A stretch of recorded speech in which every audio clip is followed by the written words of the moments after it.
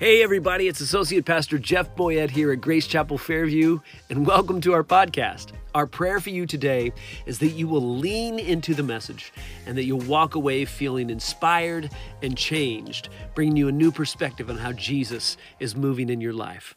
Let's join Pastor Ian. But the truth is Nehemiah chapter 3 is still the inspired word of God, breathed out. And for us, it would be easy to kind of skip over it, but I think the problem I articulated to you this morning about showing up to church like me showing up at the mall, not knowing what to do, getting frustrated and letting it push me out of the store and sitting down. I don't want to see the church go, hey, we've got a great work to do. A wall is to be built. The future is big, and you get so overwhelmed by not having an idea of what to do or how to do it that you slowly just kind of back up. Because Nehemiah chapter 3, it is my opinion that it is a prophetic and sovereign word from God about how we can prescriptively rebuild the walls of our life right here today. The 10 gates rebuilt in Jerusalem are articulating exactly how we as believers right here in Williamson County, right here in Middle Tennessee, can start to appropriately and rightly look at our own life, make evaluations, and start bringing restoration and restoring. We talked last week about this word, that word repair, to build up, to make right. So as we look at Nehemiah's call to make a difference and to rebuild Jerusalem, we see these kind of two-step process where he does the first piece. He looks at it and he says, hey, before we get to work, in Nehemiah chapter 3, it says that they consecrated the work unto the Lord. It's a very brief part. And I'm not reading the whole chapter to you because we're about to cover a whole chapter. That's a ton of reading. Go home today, be like the Bereans, read it over.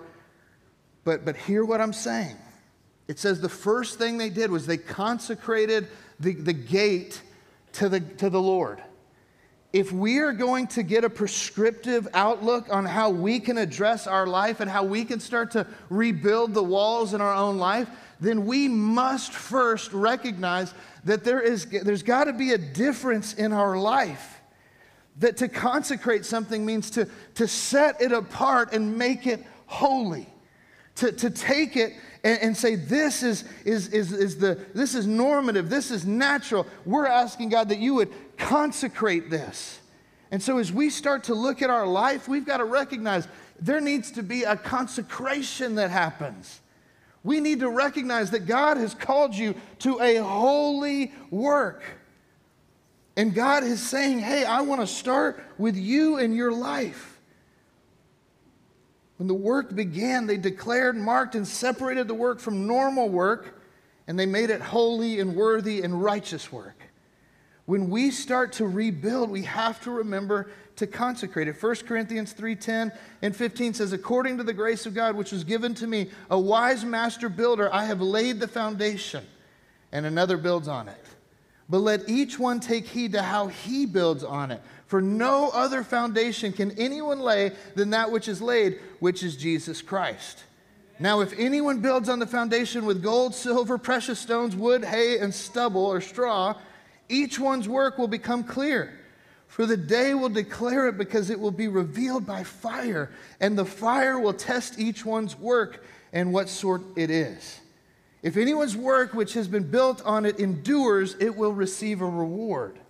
If anyone's work is burned, he'll suffer the loss of it, but he himself will be saved, and yet so through fire. What he's saying there is we need to recognize the heart. We need to understand that we can do a whole lot of stuff in our life, and if our heart is off, if our heart isn't consecrated, if our heart, like you can come to church, you can serve in kids ministry, you can give, you can do all this stuff, but if you're doing it to be seen and noticed and worthy, and you're trying to get something, then it's all for nothing. It turns into wood, hay, and stubble instead of jewels. And so there has to be a consecrating, a God. Before I start working, I need you to make my heart right. Because I don't want to do a whole bunch of work and it all be for nothing. Because Jesus himself says, apart from me, you can do nothing. That doesn't say, apart from me, you can't eat or breathe or walk or talk or attend services. It's that if my heart hasn't been consecrated, if my soul hasn't been realigned, then all of the facade, all the activity is a whole lot of nothing. And so a consecration needs to happen where we say, hey, God, before I start working on my walls, before I start working on the gates that you're about to expose to me, God, would you first consecrate my heart? Make it holy. Make the posture of it right before you. I don't need to do this to earn people's favor. I don't need to do this to look good. I don't need to do this to fill in the blank. I just want to be holy and right before you. So consecrate in me a clean heart, oh God.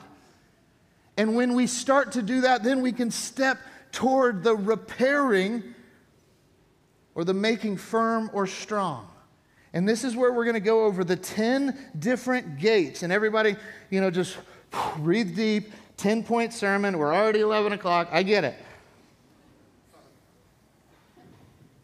We'll go fast. About to make a joke. It's not funny. So what do we need to repair? This is where I'm saying, hey, I want to give you, this isn't like ethereal. This isn't out there. This is like, grab this, write down 10 points. These are the things that you need to work on.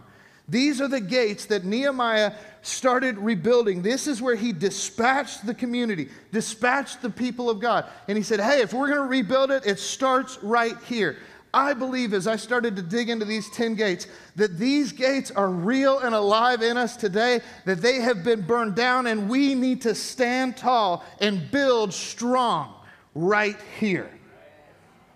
The first one is this, the sheep gate.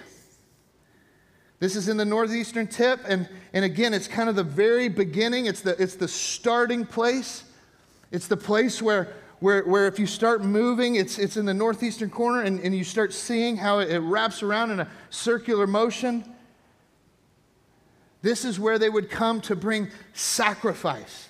This is where animals would come and be brought through this gate to the temple altar, where the priest would then inspect them, where this process of sacrifice would take place.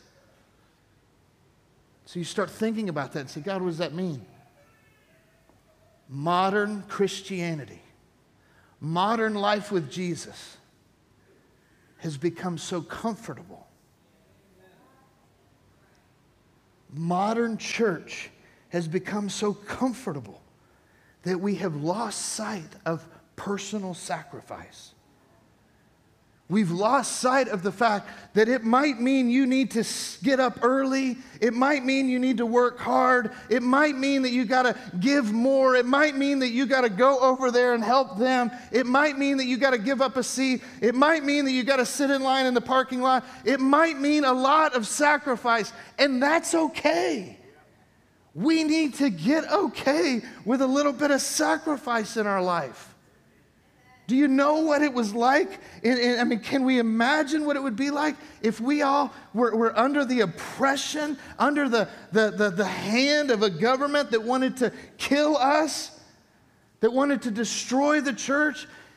If you're the underground church, you know sacrifice.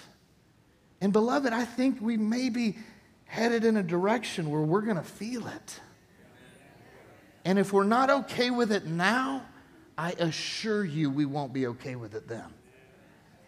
If we don't understand and get a hold and rebuild the walls where it says, hey, church isn't a place where I should come and feel comfortable.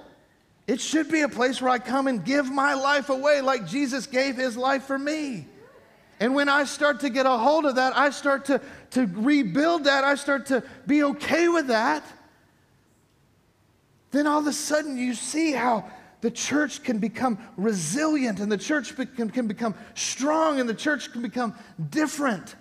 Because everybody's not walking in going, oh, they're doing that thing I don't like. The lights are weird. The carpet's terrible. This is bad. It's like, it's not about you.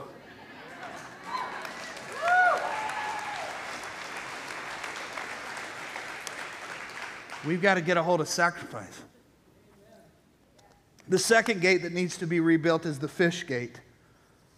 This is a gate where commonly, and this is in another part of the country, but this is where the fishermen, this is kind of the marina, this is where they came and they would go fishing, and you start thinking about fishing and you go, man, the fish gate, what does that represent? Well, what did Jesus say in Matthew chapter 4, verse 19? Come, follow me, and I will make you fishers of men.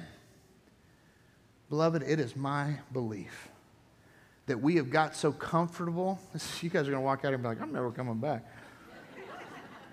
We've got so comfortable attending a service and watching something happen on stage, we forgot that every one of us are uniquely called to be fishers of men. You have a purpose and a calling on your life, and as long as you come to this church, I'm never going to let you forget it. It is not my job to go fish for your neighbor. Whose job is it? Your job. Our job is corporately to get filled up in this place, but to go out there and make a difference. To go out there and make disciples. To go out there and obey and do all the things Jesus instructed us to do and say, and trust that when we do, He'll be with us always. And so when we start to think about repairing our life, we need to get serious about going, am I actually doing what God said to do? Am I out there making disciples? Am I out there fishing for men? And if not, I'm not here to condemn you. I'm here to challenge you and encourage you and uplift you. Go therefore and do what He's called to do. I don't care if you're busy. I don't care if you got a busy schedule. I don't care. I do too. We all do.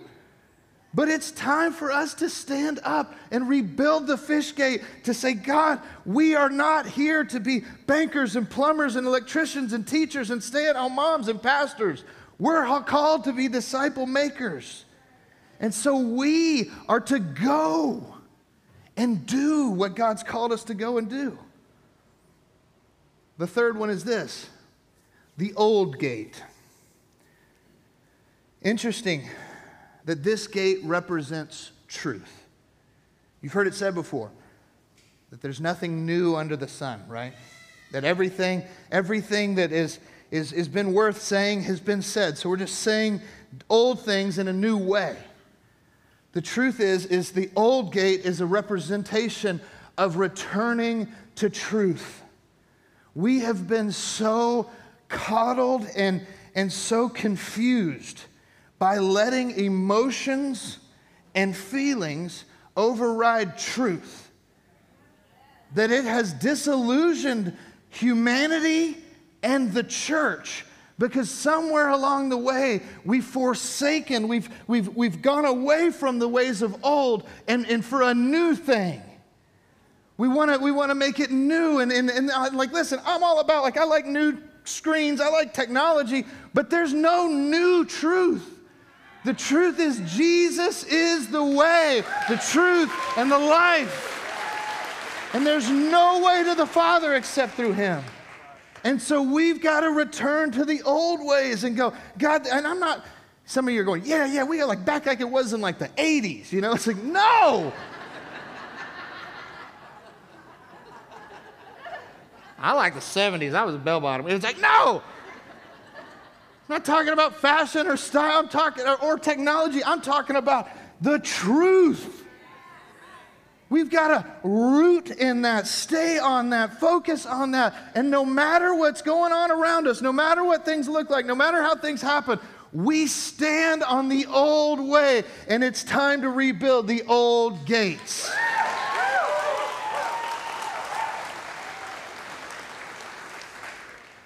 You guys keep clapping, I'll keep going. Point 4. We got 10 here. The next one is the valley gate. As we continue through the chapter, the valley gate is down near the bottom. This is where the inspection happened. It represents humility and lowliness. I don't think we have to spend a lot of time here, but in a culture where pride, success, and just all things me are out on display, there is a desperate need to return to humility. There is a desperate need for us to remember that Jesus himself displayed it. And if he did it, then trust me, you should do it. I should do it. This church isn't about Ian. This church isn't about creating an environment where some pastor gets to go, "Ooh, look at me, I'm so special." No, this is about Jesus and him alone. And there needs to be a returning to humbleness. There needs to be a returning to being rightly postured in the world. I was talking to Luke this week or last week, and he sent me a little note, and there was this incredible little quick devotion about humility. And it didn't mean humility, it didn't define humility as just being kind of subservient, meek and mild, lowly, no opinions. The word humble yourself, in 1 Peter 5, 6, and 7, it says, "Therefore humble yourself under the mighty hand of God, that he may exalt you in due time, casting all your cares on him." Why? Because he cares for you. Humble yourself, that word, it doesn't mean posture yourself in a position of just, "Oh, I'm just terrible." That's false humility. But that word humble, it means to fully step into your God-given place in the world. To fully step into everything God has called you to do. Nothing more and nothing less. To approach your life and say, well, humble is just to say, "I'm the worst, I'm bad, I'm terrible." Then how could Jesus be humble? How could Jesus be humble? Because Jesus wouldn't lie. And to say, "I'm the worst, I'm terrible, I'm no good, I'm just a terrible," that's not right. Jesus couldn't lie. Jesus is not going to say that. But what did Jesus do? He stepped into his God-given place in the world, nothing more and nothing less. And my encouragement to you all is that we need to hear from heaven. We need to stand in some boldness, and we need to step into our God-given place in the world, nothing more and nothing less. The church has to rebuild the Valley Gate. We have a call to be a light and a hope, and all we are lately is an embarrassment. It's time to rise up, to step into the light, to show the world what does it look like when we be all God's called us to be and do all God's called us to do, which is the definition of grace itself.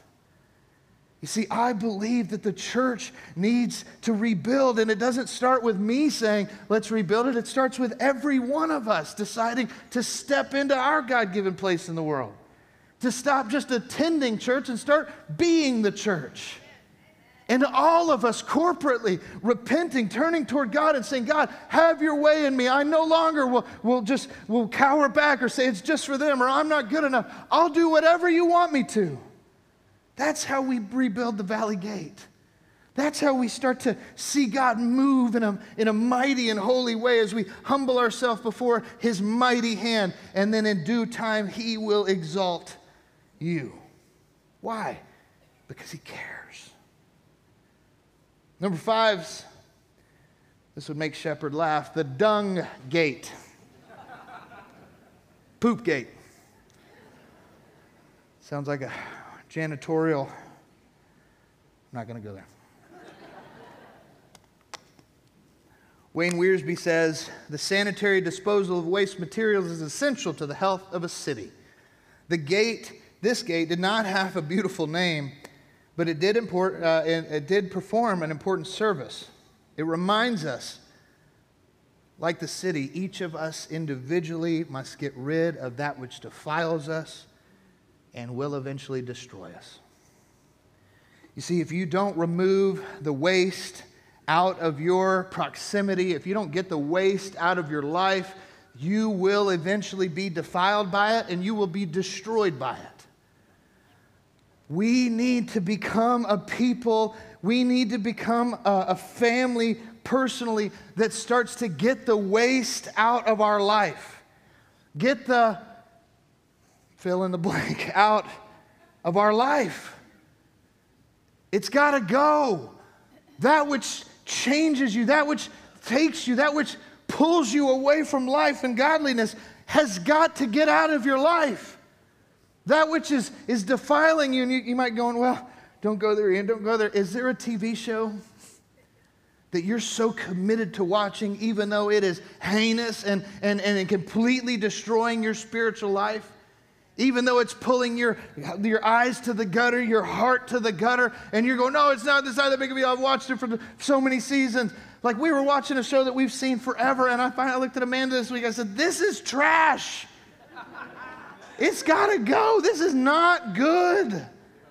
And I'll watch a lot of stuff, but like this one, it was just, it's so populated with nasty and gross and defiling that you, at some point, we got to go, get the junk out. It's not okay to just look at it. You know, if you had, you know, your this is about to get way too graphic. If we didn't have a plumbing system and we were just putting it in bags, how long would you let it pile up by the door? I'm not kidding.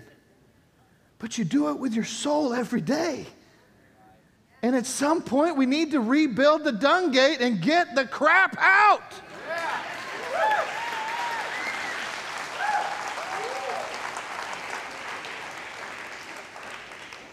2 Corinthians 7:1 says, therefore, having these promises, beloved, let us cleanse ourselves from all the filthiness of the flesh and spirit, perfecting holiness in the fear of God. 1 John 1:9 says, if we confess our sins, he's faithful and just to forgive our sins and cleanse us of unrighteousness. I'm not telling you as somebody who stands in some perfect light that has no junk.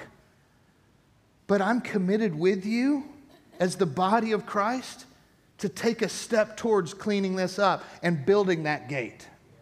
Because if we don't do it, then we'll never look different enough to be asked why we're different. And it'll tear us down bit by bit. Number 6, the gate of the fountain.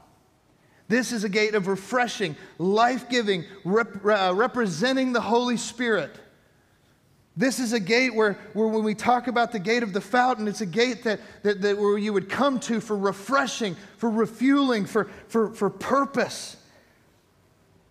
I think sometimes our church, and maybe we could get more personal, my own house, I can forget that I need the Holy Spirit to come and move. I need God to come and cleanse and wash and refuel. I need God to transform and change. I can get caught up as a pastor just going, well, I go to church every week and I preach and like I'm there all the time and my wife's there all the time. We do. It's like, no, I need the Holy Spirit to come and move in my life now like I did back then. I need to rebuild the gate of the fountain to say, God, pour out on me before I step into my job, before I step into my church, before I step into my parenting. God, fuel me and refuel me, fill me and refill me, make me ready to do what you alone can make me do. Because if we can get a hold of that, if we can get that on us, we don't walk around empowered by fear and shame and guilt and worry. We are fueled by the fountain of the Holy Spirit. We have, John 15, it says, but when the Helper comes, whom I shall send to you from the Father, the Spirit of truth who proceeds from the Father in heaven, he will testify of me, and you also will bear witness, because you have been with me from the beginning. That word helper, advocate, advantage. You see, I don't want to go into my day. I don't want to go into my marriage, my parenting, my pastoring, my anything without the unfair advantage of the Holy Spirit. And if we don't approach him in that light and say, God, pour it out on me so that I have a leg up. Not a leg up on my wife, like a leg up on winning. I want to do this right. I want everything you have for me. He is our advantage, our helper, our advocate. Why would we do it without him? And there has been a departure to just go, hey, I just kind of show up here and we compartmentalize our life. We kind of compartmentalize everything so separate that we lose sight of there's one advantage that weaves through every bit of it. There's one thing, and it's rebuilding that gate of the fountain that'll allow us to have it. The seventh one is the water gate, not to be confused with Watergate. This symbolizes the Word of God, the Holy Scriptures, the living water, being washed in the Word. This shouldn't be hard for us to see because you hear me yelling about it, I feel like, every week. We've got to rebuild the Watergate. We've got to get back to the truth. We've got to get back to the foundation that it is this and this alone. It isn't your preferences. It's not my opinions. It's not our pleasantries. This is about getting into the Word and letting this Word get into us, and not just one time on Sundays, but every day. This side's fired up. This side is, okay, here we go. It's not a competition. Fracture the church. We return to that water gate. And I think the reason there's been such a weakness in our church is because we've been so concerned with trying to make people happy. We've been so concerned with trying to meet people's desire that we forgot that this is sufficient.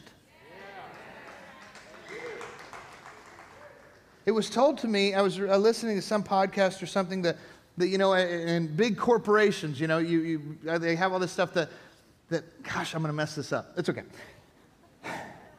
That they have these kind of perks for their job, right? So certain companies, and it's gone crazy out in kind of Silicon Valley area, and they have these perks at their offices where it's like, man, there's napping pods and on-call masseuses and crazy stuff, you know, like water slides, and I don't even know how you do that at work, but crazy perks. And then there's companies that have healthy culture with no perks.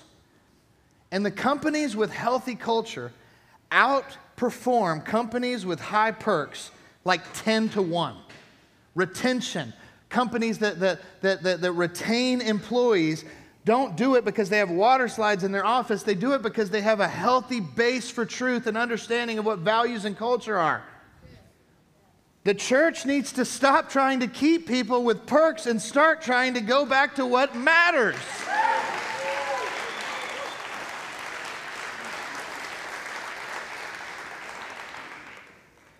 These last three, we'll try to go quick, but the next one is the horse gate. This is representative of warfare. That there is not some sense of it's just all peace. It actually is entreating.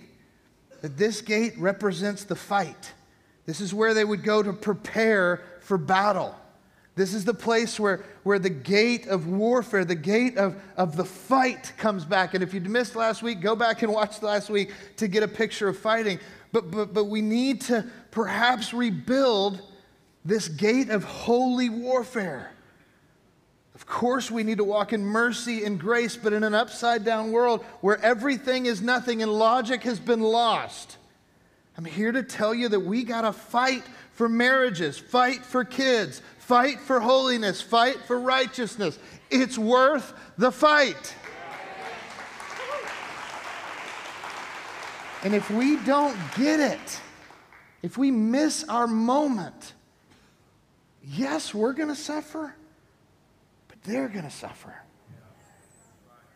They're the ones who are going to live in a world where the church is no longer the light. They're going to live in a world where the church has been diminished down to yes men obeying and doing whatever they're told to do.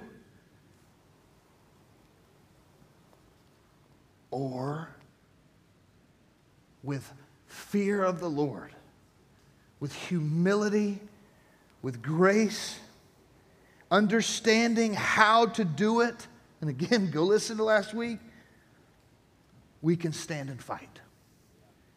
We don't fight with carnal warfare. We don't fight the way the world fights, but with tools that can tear down strongholds and beliefs and systems of oppression and hurt and pain. We can stand tall, we can oppose, and we can be the church.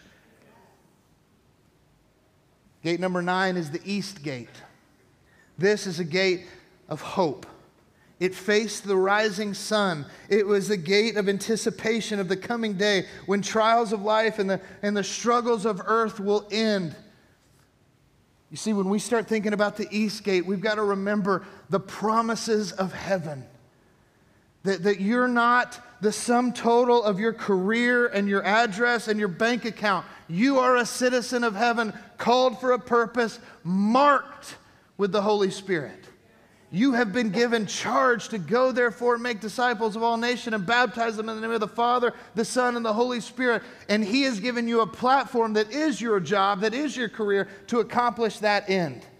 There is no doubt about it. We've got to get the East Gate built up, because when we stand understanding that heaven is our home, that heaven is our goal, that heaven is where we land, we stop needing it to be comfortable here, because we're going to have eternity there.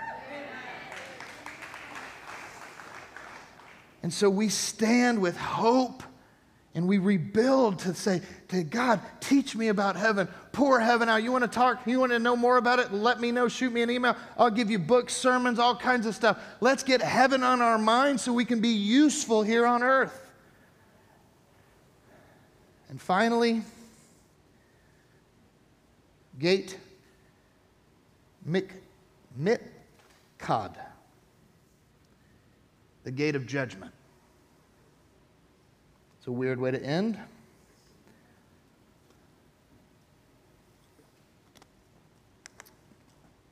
Don't judge me has become a phrase that has kept Christians from saying what is true for far too long.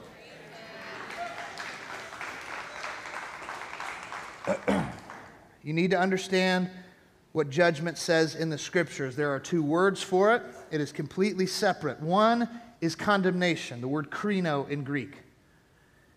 You can't touch that one.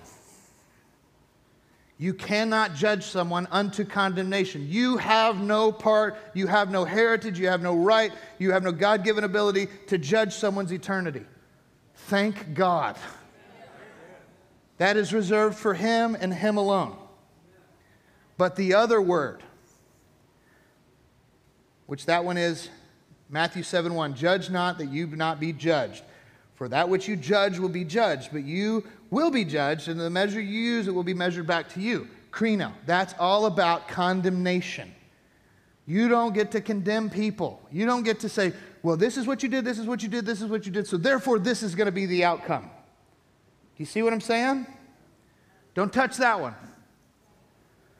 But what do you do with John 7:24? Do not judge according to appearance, but judge with righteous judgment. 1 Corinthians 2:15, but he who is spiritual judges all things, yet he himself is rightly judged by no one. For who has known the mind of the Lord that he may instruct him? But we have this mind of Christ. 1 John 4:1, it says, beloved, do not believe every spirit, but test the spirits, judge the spirits, whether they are of God, because many false prophets have gone out into the world. Judgment, condemnation. Judgment, observation. You have the God-given right to judge in an observatory way. If I can't make a judgment on what is right and wrong, where does that leave me? You have to be someone that makes judgments. And so when people say, don't judge me, what they mean is don't condemn me. Which for sure, don't do that. But if you're living in error and sin and you say, don't judge me, I will say you have been judged. It's wrong to do what is wrong. And it is right to do what is right. It is insane to me that we have so abandoned the truth because we've gone, hey, I don't want to offend anybody. It's wrong to live certain ways. And for you as a brother or sister in Christ to just observe it and act like it's still good is sin. I'm not saying you need to run out of here and say, Pastor told me to judge. You know, it's like, y'all will go viral. I'm saying that we need to stop being afraid of calling a spade a spade. We need to stop being afraid of being scared to go, hey, that's evil and it's not right in God's eyes. We need to stop being afraid of saying what's happening here is breaking the heart of God. He's not pleased with it. We need to be able to judge with a righteous judgment. And a righteous judgment is a judgment of observation. Hey, all I can say is I know what's true. I know what this word says because I eat it every day. And my observation is that's not pleasing to God. Notice I didn't say, and you're all going to burn in hell for it. Because who knows the mind of God? Who is to pull his mercy or push it forward? All I can tell you is right and wrong is wrong, and that is right or that is wrong. That is to judge. And we need to rebuild the gate of judgment to rightly understand and not just assume everything's just okay because everything's just okay. It's not. Some things offend the nostrils of God. And we need to return back to at least understanding what does and what doesn't. We need to return back to the days where we could say, hey, that's wrong. Why? So I can repent like Nehemiah on their behalf. Beloved, we've got to get back to a day where we recognize, where we acknowledge, and we observe that some things are good and some are bad. And as we take this circle of recognizing all of these gates, my belief is that when we start to build those up strong, when we start to see them all get built up again, and we start to walk in our God-given place in the world, then all of a sudden the church comes to life in a way it hasn't before. And we start to become a body of believers that can actually make a difference, that can actually make a change, that can actually impact for the glory and the grace of God. Amen, somebody? Amen. Amen.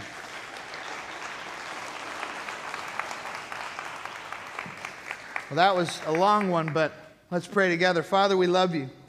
And I pray that our stomachs growling wouldn't prevent us from hearing what you've said today. Lord, I pray that whatever words are Ian's would fall flat on the floor, but whatever words are yours, that you would pluck them and bury them in our heart and let them start to shape us, change us, mold us, and make us more like Jesus. We don't want to play church. We want to be church. So come, God, and start with us. In Jesus' name, amen, somebody? Amen. God bless you guys. We'll see you next Sunday.